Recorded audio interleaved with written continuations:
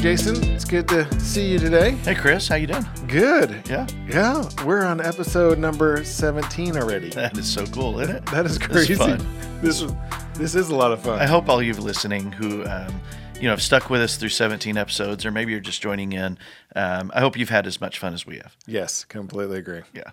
Yeah, because we have had a lot of fun. That's right. That's right. What do we talk about today? Well, I guess our world's still in turmoil. We're still trying to figure out this war and, what our place is in that. But I also heard that Batman came out this weekend. I had heard something about that. Like the biggest pandemic movie release, aside from second biggest, I'm sorry.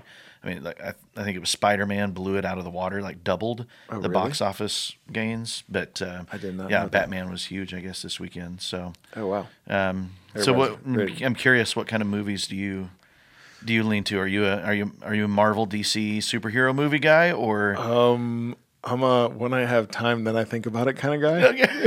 The problem is just trying to. I'm actually leaning. I'm at the point honestly that. When my kids tell me they want to go see something, that's when I go see something. Okay. Because otherwise, I don't really have that much time to think that much about it. So. All right. Well. But I do enjoy them. Okay. Yeah. It's not that. It's just one of those things that it's hard to find time for. How about you? I'm with you. Did you go? I'm with you. No, Okay. I did not. We're not. We're more the Redbox Netflix kind of family. Okay. Well, it's just hard getting a crew out. Right. Taking the circus to the movies. That's fun. But I always love a good superhero or fantasy fiction, something like that. Those are always good. But I do know that you did something fun over the weekend. Did you not? Did I? Yeah. Oh, yeah. Didn't you? We did, didn't we? Yeah. I think I saw you. Yeah. We had the opportunity to go to the Resources of Hope fundraiser. Yes. Interviewed Renee Fernay, who's the executive director, a few weeks ago. And that ended up in both of our families and a couple others' relationships joining at their casino night fundraiser on Saturday night. It was a lot of fun. Barn at Bayhorse Inn. That was a lot of fun. Yeah. I had not been to one of those Beautiful. before. Yeah, me either. It was very interesting. Thank you, Renee, for helping us out with that. That was awesome. Absolutely. The food was great. Food was great. And Grafton Peak did the catering, and the venue was beautiful. Yeah. And, all the good people. Saw some friends there. Yeah. So it was awesome. Yeah. I mean, and then you get free money to go play blackjack and I know, poker with or whatever. It and didn't then actually come out of my pocket. I didn't have to go. Oh, that's gonna hurt. I know. And then you turned it in for tickets for free raffles, and we didn't win anything. But that's okay. We had a lot of fun. We had a lot of fun. It was fun hanging out. So, but yeah, now that we've finished up our talk through the 5 voices on each of those, I wanted to just kind of circle our way back to some of our earlier episodes where we talked particularly about the 70-30 tool and the Peace Index. That those are both tools in those early episodes. I think where they're within the first 2 or 3 episodes that we talked about those. With those tools, we use those to kind of help gauge our health. Understanding how am I feeling, where am I at today, what is potentially contributing to unhealth in my life, and the 5 voices help us understand that so much better. Yeah, that our 70%, if we remember that tool, that you should be spending 70% of your time in the things that give you life. That renew you, that, I spent energy on this, but man, that was fun. I enjoyed that. I'm ready to do that again. Even though I'm tired and I need to recover, man, I want to do that again. And then the 30% are the side of the things that, they're competencies that we've learned in life. We've figured out how to do them, but man, when we're done, I've learned to file taxes on my own. Yes. I don't use a service. I don't enjoy that. That may change down the road. I use a service and I still don't enjoy it. Right. And, and so it's something that I do once a year, and I'm like, this is horrible. I got it. I get it figured out. Right. No problems. But so that fits in the 30% for me. But that 70% are the things that just really give you life. And so the more you understand your 5 voices, understand where you're at, for example, and I'm not picking on anybody, but, Guardian is my 5th voice. Right. And so things that are guardian-esque in its expression, they drain me. Right. And so long lists of due diligence, things that I got to get done, I don't enjoy it. Yep. I know that feeling. But in the same way, a lot of the things that, I'm a creative first voice. So getting away for some quiet space to dream and contemplate and look forward down the line of what's coming and what do we need to be aware of, that would probably drive a guardian nuts. Right. Right. It's, we There's each have that. our own strengths. We each Right. have our own weaknesses. And if we are trying to lean into those, the fourth and fifth voices, the ones that are harder for us to access, things that just don't come natural to us, and we spend too much time in that 30%. Yep. If we're more 50-50 or we're 30-70, the opposite Right. direction, we're pushing toward unhealth, we're pushing toward burnout, we're pushing toward frustration, and we're going to end up lashing out in different ways that we really don't want to. Right. And our leadership goes down, that we are no longer pouring into others. We're just trying to survival of the fittest, just trying to make it to the next day. And so the more we learn about ourselves, the more we know ourselves, we're able to lead ourselves better, and we're able to create better health in our lives, the better we understand. Right. If that makes sense. That's great. Right. And it totally makes sense that for the guardian, I'm sure the lists are empowering, are giving, are part of that 70% that make them feel like they're productive and they're doing what they want to do. Right. For us, it sucks the life out of us, right? Right. So Right. it's just like there's that. So when trying to understand somebody, when I'm working with the guardian, yep, God love her. Yeah, she's great. She's great. Yeah. But it makes better sense to why she's so list driven, because that's part of the life-giving process for her. It's not so much for me. So we have to find that nice balance. Right. Yeah, I was talking with a pioneer last week, someone who, has spent a lot of years in his career, in his life, just pouring into others. But he's a pioneer. Pioneers are about how am I going to advance the ball down the court? Right. And he's like, this is a skill that I've learned. And I was like, but you do it so well. I watch you in relationships. You're taking care of people. You're nurturing, and nurturer is his fifth voice. Oh my goodness, are you serious? Yeah. And Wow. I'm just sitting there going, man, you're doing well. You're so present with people. And he's like, I do my best. Really? A pioneer is still sitting there checking the watch, going, okay, when I got things to do. I want to get some. I want to win in life, and Right. I like what you're saying, but let's move on. And and so we talked about that. That skill, that developed skill of being present with people, even though you're thinking in the future and what you want to get done. Right. And so, learning that health of, all right, I need to spend 70% of my time in the things that fuel me. And I need to be careful and guard that other side. They're necessary. I got to do them. And, maybe we get a chance in life to get to that 80-20 or 90-10 where we're really, able to specialize more in what we do. But there's always going to be a component to that. And it's going to shift day by day, week by week, things like that. So just hope that you and others feel empowered to look at these five voices and see where we are promoting health or unhealth in our lives. Thanks to you, it's been quite a topic of a conversation at our house. Yeah. It's like one of those things, as soon as you see it, it's hard to unsee. Yes, exactly. And especially when you put me out on a podcast and make me do it. Then everybody else knows too. And so I've had good conversation. But it's not a bad thing. It's been fun. That's good. That's good. So, well, we've got an interview coming up. Do you want to tell us about our... Mr. Jerry Cox, he's a teacher, just like another podcast person we had on. But he has also owned his own business and has done teaching for a long time. I think he's somewhere around the 40-year range and had his own business for 35 years. So he's not 90 years old where he did one and then went to the other. He balanced these on top of each other. Simultaneously, yes. So it was, and it has been, Jerry and I have gotten to talk quite a bit. And so, I know that he's carried other leadership roles as well in the nonprofit world as well. So it's just,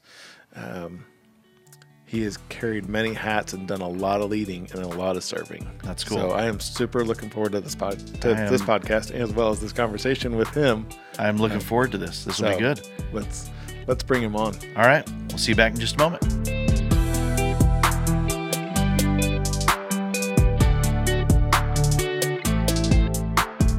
All right, Jason. Well, today we have a special guest, and I want to introduce you to Mr. Jerry Cox. Thank you, Jerry, for joining us today. Thanks for taking the time and spending time with us. And I know you have some great wisdom, and I'm looking forward to tap into that. So let's chat about your life. Where did you grow up, and where are you from? I grew up in the Indianapolis area. I was actually born in Illinois while my parents were students at Olivet Nazarene University. And then we grew up in the Indianapolis area and east of Indianapolis for a while. Graduated from high school in Indianapolis Public Schools at Arlington, and then went on to Olivet Nazarene University for my undergraduate work, and that's in Kankakee, Illinois. And that's where I felt the leadership and the direction to go into education. My dad was in education. He was a school principal, an elementary school principal, and an incredible mentor in my life. But he never, ever once directed me to go into a direction that he wanted me to go. It was always, Jerry, God will direct you, and then whatever you do the best at it. Be the best. He had a motto on his desk that I later was able to get, and it was a brass plate, and it said, anything worth doing is worth doing well. Not perfect, but well. Some things have to be done perfect, but most things in life, if you do your best and do it well, it's right. So I went into education. That's where I met Donna, my wife, and we came back to Indianapolis, and I got my first teaching job in Indianapolis Public Schools. Taught there for 10 years. And what did you start out with? What grade level? I was in sixth grade. Okay. Yeah, sixth grade, and at that time, we pretty much had every subject, and then we broke it down into departmentalization later, and my focus was mostly social studies. And were you what school? I was at Indianapolis Public School 53. 53. Which has now been closed. It was J.K. Lilly Senior School, I believe it was senior. And it was a great time. I enjoyed building relationships with my students. I quickly figured out that I couldn't really get much accomplished with their minds if I didn't have their heart. And so building those relationships was amazing. And we had a lot of different things that we did, taking the kids to environmental education camp. IPS had a great program, and we would take these not inner city kids, but kids that really had not been out of Indianapolis very much, and we would put them on a bus with their sleeping bag and their clothes in a little suitcase or in a grocery sack or a trash bag, and take them down to Bradford Woods near Martinsville for a week during the school year. And, really? And it was amazing. I mean, we built so many relationships with the kids. And some of those kids I'm still in contact with once in a while, and that's been 45 years. I mean, I started teaching in 70, so, and I retired in 2011. So those kids are up in years now, but it's fun to get once in a while. One of them sends me a text or an email, and I've gotten together with coffee with some of them for a few times, and it's just an awesome experience, and it's all about building relationships. So then after the 10 years in IPS, we went through all the deseg stuff and the federal desegregation order. My school was closed, and at that point we had 1,000 students, and 990, some of them were African-American students, black students, and they were all sent to the township schools. And it was an interesting time because they were scared to death of what they were getting into and how they were going to be accepted and so forth. So, what did that look like from a teacher's perspective? How was or were they how did you mentor them through that process? Well, we had a lot of discussions. I mean, it was we were a neighborhood school, Chris, and most of the kids walked to school. The only kids that didn't walk were a couple bus loads that lived south of 38th Street, and it was a 4-lane street, and they couldn't cross. And so they rode a bus. But the rest of our kids walked to school, some of them 7, 8, 9 tenths of a mile, maybe a mile to walk to school every day. And And their biggest fear was, Mr. Cox, what's going to happen to me? When I get sick at school here, the nurse calls my mom and she comes and gets me, or she walks and comes and gets me. But what's going to happen out there, because Mama doesn't have a car, Right. and there's no buses go out there. So Right. what's going, and it was a mentoring thing, trying to calm them and get them to be able to accept it. And then the interesting part of it was, my school was closed because they moved all those kids to the townships. And so then I was picked up by Warren Township to move to my teaching career to Warren Township. Mm-hmm. And so I didn't have any of my former students, but I had students in my classroom at Eastridge who were bused into Warren Township because of the DSEG order. And so then it became a different kind of thing, is working with the kids in Warren for acceptance, and sometimes working with some of the teachers and helping them understand, how these kids were feeling, so I could see it from both sides of the coin. So I did that for 42 years. I taught for 42 years, and I loved every minute of it. I still miss the kids. I don't miss some of the other craziness. Right. And I can't imagine what it would be like to be in the classroom now dealing with everything that's going on socially and politically. But there's times I wish I were. Yeah. So you went through a lot of transitions, and then also in the midst of all that of your career, you also started another business during the summer times. Mm-hmm. I would say a lot of teachers do something for a second income in the summertime because we had the time. And back then, year-round school wasn't even thought about. So we had like 13 weeks in the summer. So one of the guys that I taught with, we developed a really good friendship and played a lot of basketball and sports together. And our second year, we were sitting at lunch one day and said, what are we going to? We need to do something together this summer. So I had done a little bit of painting for a contractor while I was in college in the summertime. And so Bob said, well, let's paint. And well, we did it because first of all, you don't have to have a lot of equipment. And so that's what we did. And one of my dad's custodians had this old beater Chevy pickup truck, which now probably would be worth lots of money, but it wasn't then. And so he sold it to us for $1. Oh, wow. And awesome. We brought it home and put it in my driveway. And we went to the paint store and we bought a gallon of Battleship Gray paint, and we painted that truck with a 4-inch brush so that we would look somewhat, have some kind of a presence when we drove into a neighborhood that wasn't rusty. And it was pretty hilarious. So anyway, Bob and I painted together for 35 years, and he's still working at it. But I kind of got out of it when I retired. I helped him out some, and I did it for a while after I retired from teaching, and I still go back and help him once in a while now. But we developed our company. It was just Bob and me the first time, and we talk and laugh about some of the first jobs we did and some of the crazy things we worked our way through and not knowing what to do, and just did it the best we could, and knowing that we were making huge mistakes now that we look back. But anyway, we developed our company and hired other teachers, a couple high school or college students, and then eventually Bob's kids began to work with us, and now he's got a grandson that works with him some. But our whole philosophy of business was to do it right the first time. And we always encourage the guys, it doesn't matter if you're up on a roof and you're painting the backside of a chimney, do it right, so that the next person that comes, if it's not us, and a lot of our business was built on callbacks to repaints after we'd let them sit there for a few years. But we always told the guys, when you're behind that chimney, you paint it like there's going to be somebody coming behind you that we don't know. And when they do it, they're going to get up there and go, wow, I don't know who painted this the last time, but they did it right. And that was kind of the philosophy we did it. And customer service was huge, and that's how we built our business. We never advertised once.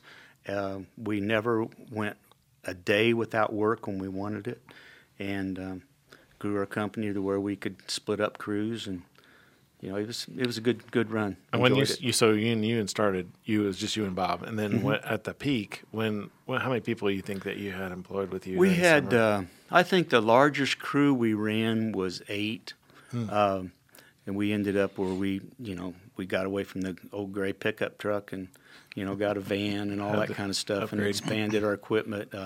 And one of the fun memories that I had was after my dad retired from teaching. He said, Jerry, he said, I really want something to do. He said, could I come and work with you? And so that was really cool. My grandfather, my dad's dad, was a house painter, and he painted tons of houses in Irvington with old round rung wooden ladders, wooden extension ladders with lead in the paint. They would put lead in the paint and stir it up, all that kind of stuff. And Dad worked with him, and I always liked going in my grandpa's garage when I was little and smelling all that turpentine and gasoline and stuff. Then he'd roll these brushes in newspaper and put strings around them and keep them that way and keep them nice and neat. But anyway, so Dad worked with us for several years, and that was awesome. A lot of fun. And he was a good influence on all of us, and a great mentor to some of the guys on our crew. So that's awesome. That's cool. You mentioned some of the crazy times in business that you just didn't know how you were going to navigate through some of those. What was one of the crazy stories that really just kind of caught you guys maybe unaware, and it really kind of challenged your thinking and coming up with solutions? Well, I don't know that they would really be considered business problems as they were procedure problems. We did a lot of work in the old North Side area of Indianapolis, downtown, 13th and Delaware, and the 14th and Alabama, those big, huge monster houses that were being restored. And it was kind of typical for us to get into a neighborhood and sometimes spend 2 or 3 weeks there, maybe a month, because somebody would see our work, they would watch us, they'd come over and talk to us. And so anyway, we got into the old North Side and we started doing a lot of those homes, and they were challenging. I mean, they were huge. Yeah. And we had one place I could take you to and show you. We were had our truck parked in the alley, and the van was in the alley, and we rented a 40-foot ladder. And that was on top of the truck. And then that was extended all the way, leaning up as high as it would go. And then I was inside, reaching out a window and wrapped around one of the guy's legs while he was painting up above his head, that kind of stuff. So we had to, sometimes work through logistic stuff. But, the whole time that Bob and I worked together, we really, it's hard to believe, but we really never had any major disagreements. We didn't have any arguments. I guess that was a blessing, but maybe it was our personalities. But we didn't always agree, but we were able to talk about it. One of the things we made sure of is that we never talked about our disagreements on how something was going to be done or what we were going to do. We never talked about that in front of our employees. It was just us, and it worked. It really did. And how many times I know you said that some of your workers came during just the summer times. So how many times did your guys keep coming back? Oh, my goodness, Chris. We had Bruce worked for us for probably 30 of those 35 years. Oh, my goodness. Wow. Yeah. It was cool. And he was an art teacher and brought a real skill set to us. Nobody else liked to do windows with all the little panes, and Bruce thought that was a gift, man. He loved the day he got to do that. So Bruce was our window guy. But we had That's awesome. We had almost all of our guys returned every year, and they did it for years and years and years. It was and the funny thing is that a lot of us would not see each other at all. If it wasn't like we were fellowship buddies or anything, and we didn't do things too much during the year. Once in a while, but not a lot. But then when it came time to paint, they'd either call us or we'd call them and say, yeah, when are we starting? And we'd get out of school at noon on Friday usually, and in the afternoon we'd start the first job. So. Oh, wow. Wow. Yeah. That's amazing. Well, yeah. I got some advice recently of never hire friends and family. But it sounds like you guys it worked thrived for us. on that. So Yeah. what do you think is the difference there? Why did it work for you guys? I don't know, Jason. I suppose part of it was we totally respected or tried to respect the guys that worked with us. We valued their opinion. It wasn't just us ramming things down their throats. Now, there were certain ways that we did things that, yeah, this is the way you're going to do it because you're working for Topeka, Teachers Paint Company.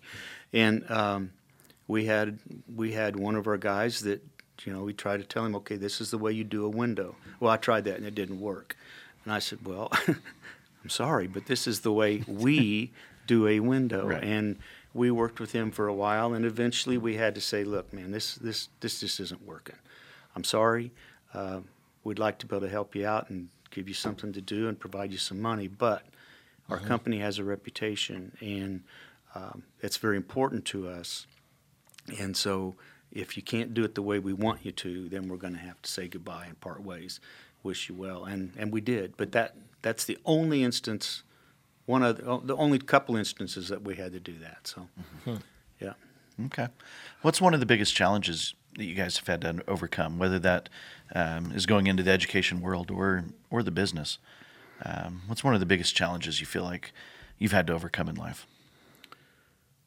Probably balancing my time with work and family, because we were also very involved in church, and I had some pretty big responsibilities working with the sound system at our church and reinforcement and services and weddings and funerals and whatever. And then we installed a new system, and that took weeks of our time. And looking back, probably if I had it all to do again, I would leave more time for my family. That's because school started on September 7th or whatever day it was at that time, our painting didn't stop. Bob and I would go, because we taught in the same building, we'd jump in the truck and away we'd go as soon as school was out, and we would work until dark. We'd work a lot of Saturdays, and so we put a lot of time into it. And there were times in November, we were still down in Lockerbie painting houses on the outside, and the snow was getting ready to fall. I mean, we had a job we had to get finished up, because like any thing when you're self-employed, I mean, you don't want to turn down a job because you don't know when the next one's going to come. And we always had our calendar booked up. Usually by the time school ended in the year, we were already booked up into August, and that worked fine. But then you're thinking, well, but what about next year? And so, you always got that hanging out there, that little fear that, well, who's going to be the first person to call us kind of thing. So I guess the balancing of my time would be the biggest part of it. That's cool, because part of our culture today is talking about the digital world. It's always on, the text, the emails, everything. Your phone just keeps bleeping at you, and that's one of the biggest challenges of today. Of how do I find that work-life balance? How do I turn it off? It's not a new problem. Right. It's something that just our condition. We want to overinvest in ways, and we shortchange our family most of the time. Well, and it can happen through your work. It can happen through your recreation. What you choose to do as my personal recreation time, and how does that impact my family? And that's it's one of the reasons why I guess I never chose to get involved in playing golf.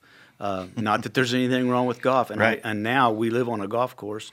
I can sit in our atrium and look out at people going by my house 30 feet away, 40 feet away on a golf cart, and I kind of wish I was a golfer now that I'm retired. Right. But I never chose to get into that because I was teaching, I was painting, I was doing responsibilities at church. Donna was doing the same thing, except she was replacing painting with taking care of the kids. And I never felt like, okay, I could say, hey, babe, I'm going out with the guys and play a round of golf. I'll see you in 4 hours on Saturday morning, because, how's that fair? So lucky if it's just 4 hours. Yeah, right? Yeah, it wouldn't have been for me at the start, or maybe not now. But anyway, so I never chose to get into that. But again, it goes back to that time management thing. I would never have spent as much time involved in the sound business and the sound ministry at our church, looking back, because I know that I missed a lot with Kristen and Kevin growing up. I mean, but I can't go back and get it now. So yeah. And one of the things, before we hit record, we were talking about the purpose of the podcast is about how we lead others by serving them.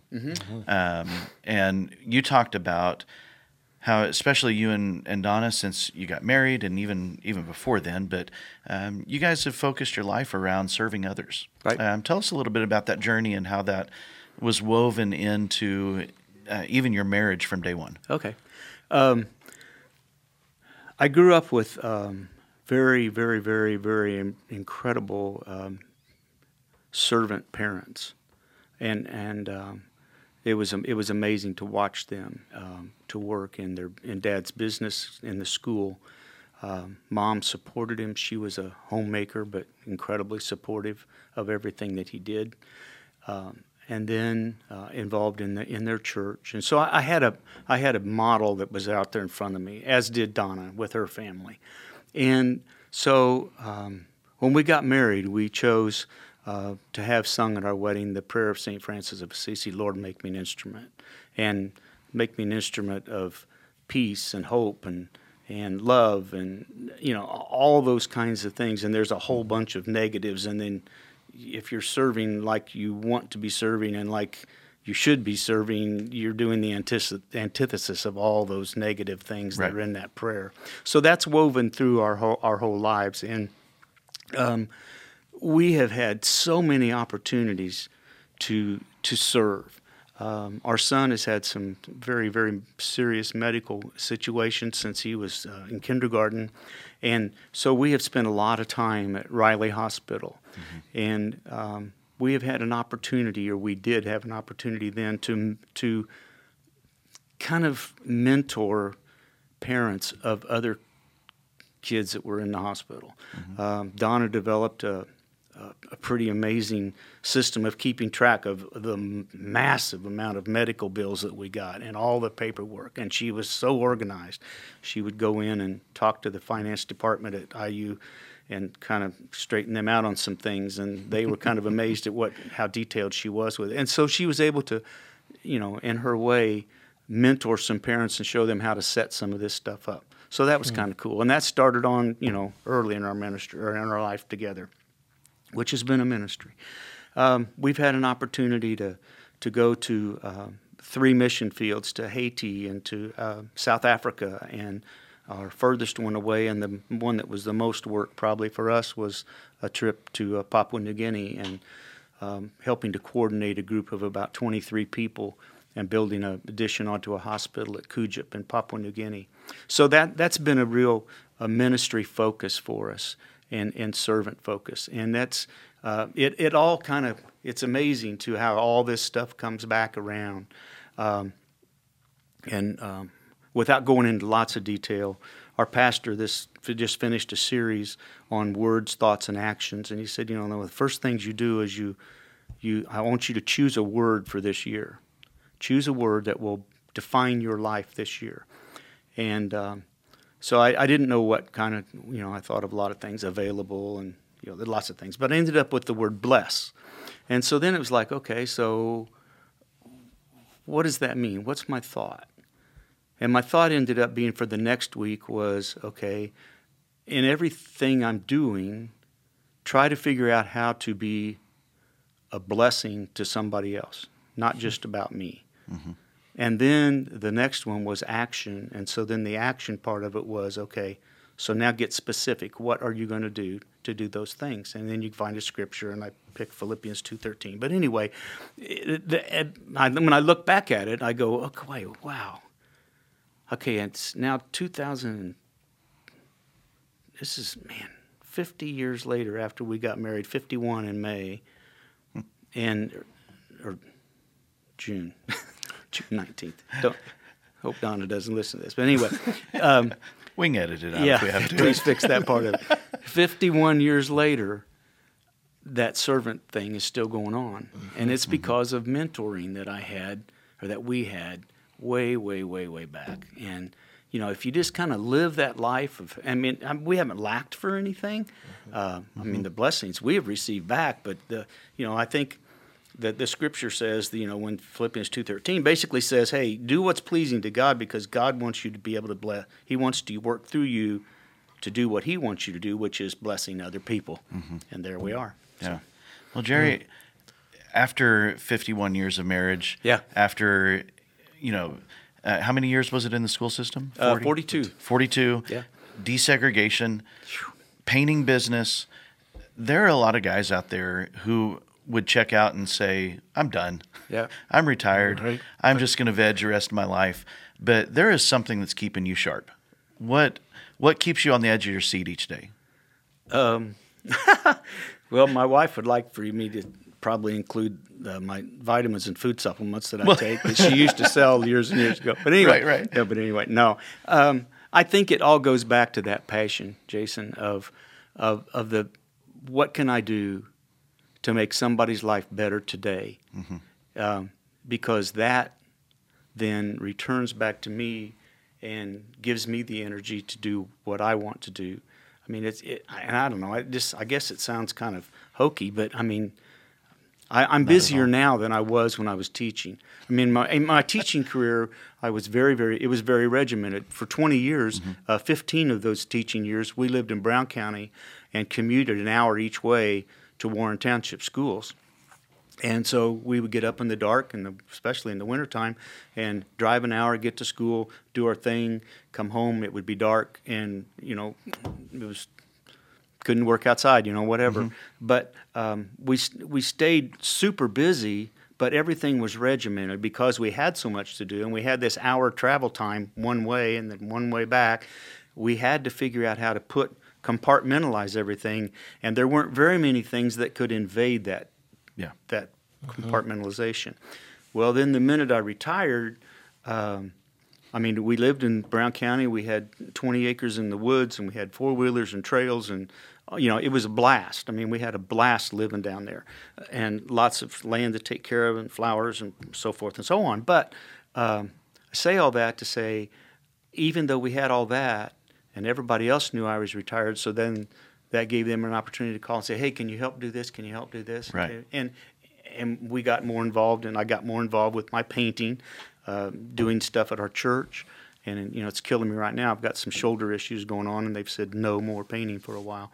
And so the rooms at church are stacking up, and friends are stacking up in order of, I've got a friend in Iowa that needs me to come back out there and do some work. And I've been to Colorado and helping family out there to paint and stuff. So it's just, I don't know, it's a blast. I mean, it keeps me going, I guess, and I'll be 74 in June, and hopefully I can do it for a long time. I was hoping you were going to go that route, because I've got a theory that the more you internalize when you get older, retire, the less sharp you stay, and the more the more you're looking outward, the more you're pouring into people. Yeah, I love that. That's beautiful.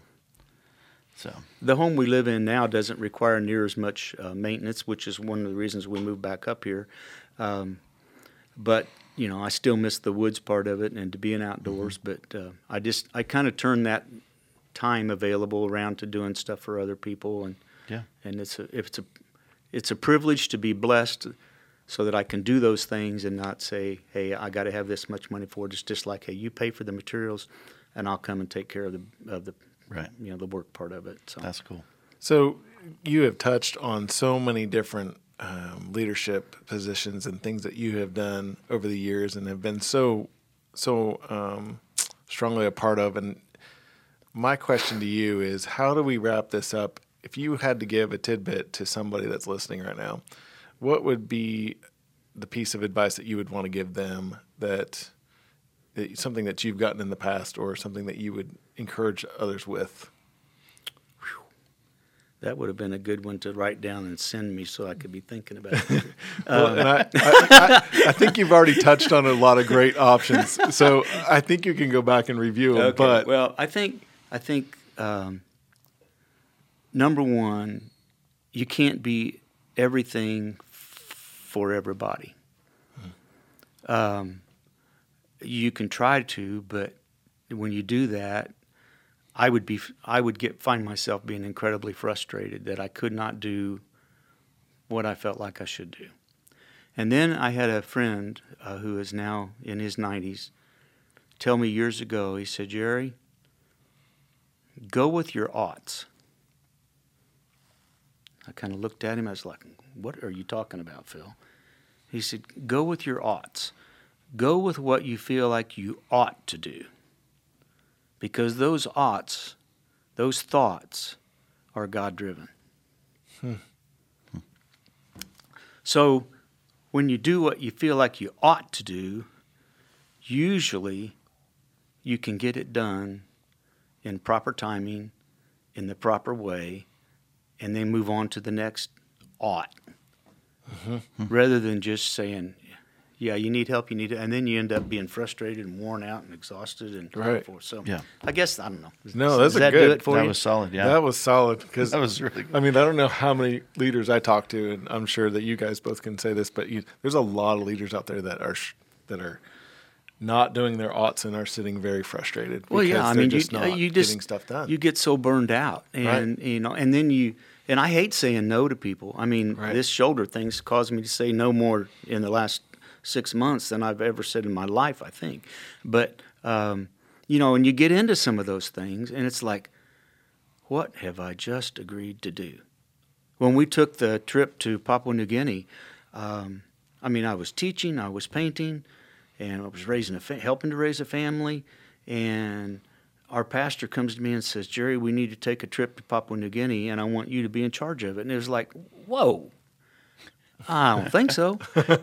But I felt like I ought to do it, and so I did, and then it just started falling together. I mean, the team fell together, all the people we needed, the jobs that we had to do when we got there. We had a person, when we got to Papua New Guinea, well, we knew it before we left, but we didn't have one skill set lacking when we got to the field. I mean, it was crazy. We didn't have one issue all the way over there, all the way back, except for one doctor that went with us that thought he had to buy a souvenir every time the plane stopped for his family, and so I had running him down all the time. But when he got there, then he was working in the hospital, and it all worked well. But he was my frustrating little thorn in my flesh. But it was just it was an awesome experience. And Mom and Dad went with us. And since that time, Kristen, our daughter's been able to go over there and practice. And it's been cool. That's awesome. That's awesome. Well, Jerry, I want to say thank you for, there's a lot of people who are leaders that you have to follow. And you're clearly one of those guys in our world, in our lives, that is a person who is worth following. Well, and thank you. So you were, Appreciate it. I am so glad that you've been a part of this podcast today. Yes. So I'm guessing, there might be a former student who has listened to this interview and is wondering, man, I'd love to send Jerry a note or something. How would they find you? Not that we're looking for painting jobs, but if there's somebody out there going, man, you've really touched our lives, where would they look for you? You on social media? Or you know what? What would be the best way to track you I down? don't do Facebook. I chosen not to do that, and I'm not saying it's right or wrong. I just chosen not to. I could give him my phone number. I guess. You can put your email or phone number on it, either one. My cell phone's 317-694-8045, and my email is it's kind of long, coxridgerunner6426@gmail.com, and Cox Ridge Runner is COXRDGRNR 6426@gmail.com. And what schools exactly were you teaching at? I was at School 53 in IPS, Yep. and IPS doesn't use numbers anymore. They go more by the names. And then I taught at Eastridge Elementary in Warren Township. And then when they moved the 6th grade to the middle schools or to the junior highs and created these middle schools, then I went to Stony Brook, and I retired from Stony Brook. I've stayed the closest, probably, I would guess, to the kids from 53, which were my first 10 years of teaching. And I think it was because at that time, excuse me, we had so much more time in the classroom to build relationships. And we had those camping experiences. Yeah. I mean, I don't know how much time we've got, and I'll just go real quickly, but I had an experience several years ago after I was at Stony Brook, and a group of those kids from IPS got a hold of Donna and said, we want to honor Mr. Cox for the impact, and we don't want to do it after he's dead, laying in a casket. And so they planned an event with Donna and Donna's help and my principal's help, and I showed up at school. Donna and I were teaching in the same building, and I walked into my classroom. She said, Jerry, I got to be there early today. And I said, okay, no biggie. So I walk in my classroom, and there's about 20 of my kids from 53 that were pretty much in one class.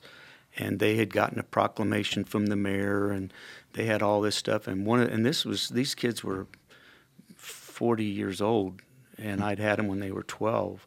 And I had notes from kids in California. They weren't just they didn't just live in Indianapolis now, but it was such a blessing. And those kids, and we laughed, we sang camp songs. One of the kids had his little wood name badge that we had for all of them, that he had kept that. And it was all because we build relationships, you know. And you never know the impact. I mean, whether you're in painting or whether you're teaching or whether you're in construction or in office work or whatever, you just never know the impact you're going to have with people you cross. And, do something to make a difference in somebody's life. And awesome. Always look for some way to do that without looking for anything to come back to you. Because it will come back to you. You'll get it, multiplied many times over. But live a life of service. Be a blessing. That's awesome. That's a great wrap up. That is. That is. Jerry, thank you again. Thank you. Thank you again. Thank you. It's been a privilege.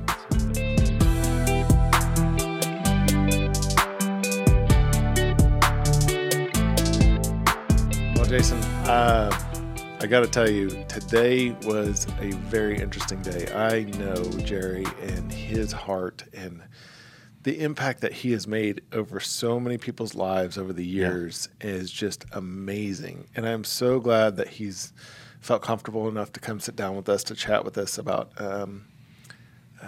the things that he has done. And the crazy part is I'm sure that for the time we spent with him, it was just a tip of the iceberg. Oh, man. Yeah, I feel like there's so many people in those years and time that he has touched. I mean, I have to admit, I did not know Jerry prior to this. I knew tidbits, and I kind of knew the arc of where we were going, but I was blown away. And I'm watching the timer on the on the interview, going, we kind of need to wrap this up, or we could go double. Right? We could do. I was just blown away by the fact that here is a guy who is just absolutely genuine and authentic in who he is and what he does. Yeah. And how that has bled over into every relationship, whether that's, teaching, whether it's leading a paint crew, whether it's leading his family. Right. I mean, just the overflow of, I want to live my life for the benefit of others, which is the heart of what we're talking about. That's exactly on this right. podcast. This is evidence. Yes. At 74 years old, he's frustrated that his shoulder injury's making him say no to friends and family. Right. At 64, I hope to be half that age, active. And man, here he is just loving and serving well. Right. And he's seeing that benefit come back around full circle from previous students and people in his life that are, just kind of, and not that that's the goal. Right. I mean, I never picked that up at all. No. Within him, but people are coming back just saying, here's what having a relationship with you meant to me. Yeah. And I'm sitting here the whole time thinking, this is a picture of what legacy should look like in our lives. Yes. That when we build things for ourselves, when we, there's always going to be income and retirement and assets, blah, blah, blah. The normal stuff. Right. But when we are building a legacy of relationship and impact in other people's lives, that will live on longer than anything material that we could ever accumulate. And it's how like those, you said, that's stuff that you can't buy. Yeah, exactly. And the relationships that you built into directly, they build into more relationships, and generation after generation after generation, you just have this ever expanding ripple effect of your leadership, your care of one another in your in their lives. And you can see I'm worked up. I like this. This was solid. This was good. And I mean, we've been blessed with a great amount of people who have come onto our podcast, and Jerry, and we're blessed that he was able to join us today too. But there's a lot of people are in the midst of their journey, and I feel like even though Jerry is 74, his journey is still continuing. He still wants to continue to bless the people, but he's done it for so much longer of leading and serving people than you and I have. And so it was awesome to get that perspective. Yeah. Yeah. And then the part about the aughts. Yes. That I'm going to have to spend some quiet time away Right. processing and thinking on that one. You and me both. I hope y'all take a few moments as well. Now, Chris, Jerry, you've known Jerry for a while in your life, right? I have. Has he had some impact in your life? So I have been blessed. I've been married to my wife for going on 18 years, and Jerry is her dad, is my wife's dad. So he is my father-in-law, and I am crazy thankful for him and who he is and what he's meant in my life and the legacy he's left on my life and teaching me things. My mother and father-in-law both, they're just awesome, dynamite people and just a great, like you said, he's just, he has a heart for others and he just gives like crazy and it's awesome. That's cool. And I've been blessed by that. So what's maybe the one thing that you've learned from his life over the years that you try and emulate? When I was younger me, right? Like, mind you, we've been almost married for 18 years. Almost married or married for almost 18 years? Yeah. Yeah, right.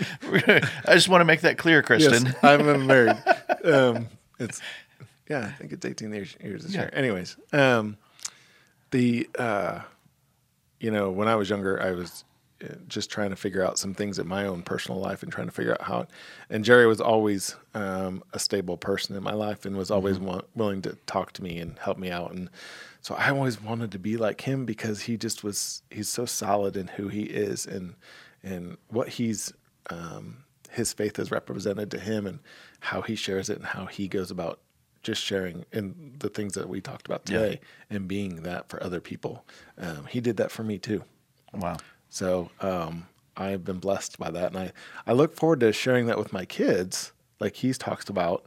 And then I also know that he's also reflecting on my kids too.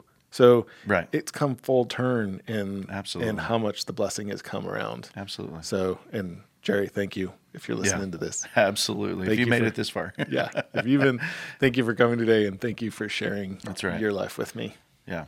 Well, if you're listening, or as you're listening, I think the gold in this is the relationships, of building relationships, of cultivating those friendships, those, just learning opportunities, sharing opportunities, serving opportunities with other people. And I will say that, so many of the people that we've had on this podcast, there's so many of them that are not looking to be in the limelight. I've had so many people that have actually told me that they didn't want to be on the podcast because I think that we thought that we were going to focus on them too much to the point that they would be uncomfortable. Right. And I tried to talk them into it a little bit, and so it's great to take an opportunity like today and recognize somebody who didn't want to be in limelight, but also deserved it. Right. To show that impact to other people. Right. So. Right. Well, we'd love for you to like or subscribe, leave us a comment on wherever you're listening to the podcast. Shoot us an email. Yes. If you've got a question you'd like us to address or an issue in leadership that you'd like to hear about, or another Jerry Cox out there. Right. That we're always looking for great people to talk with. Shoot us a line. Let us know. We'd love to hear from you. Have a great week. And thanks, Jason. Keep leading and serving, man. Leading and serving. That's right.